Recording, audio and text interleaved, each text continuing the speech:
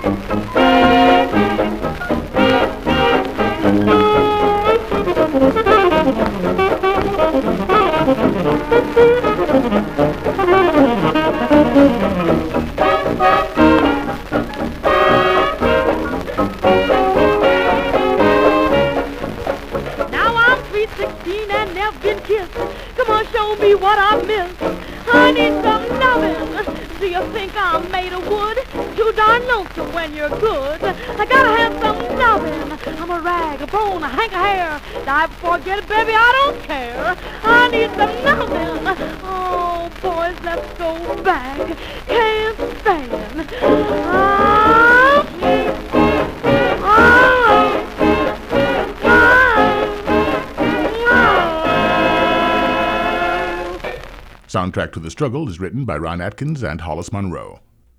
Executive producers George Dorman and Dennis Green. Visit soundtracktothestruggle.org for our program archive. Join me next time for another story of how music and musicians helped fight for racial equality on Soundtrack to the Struggle, a production of KCCK-FM, Iowa's Jazz Station.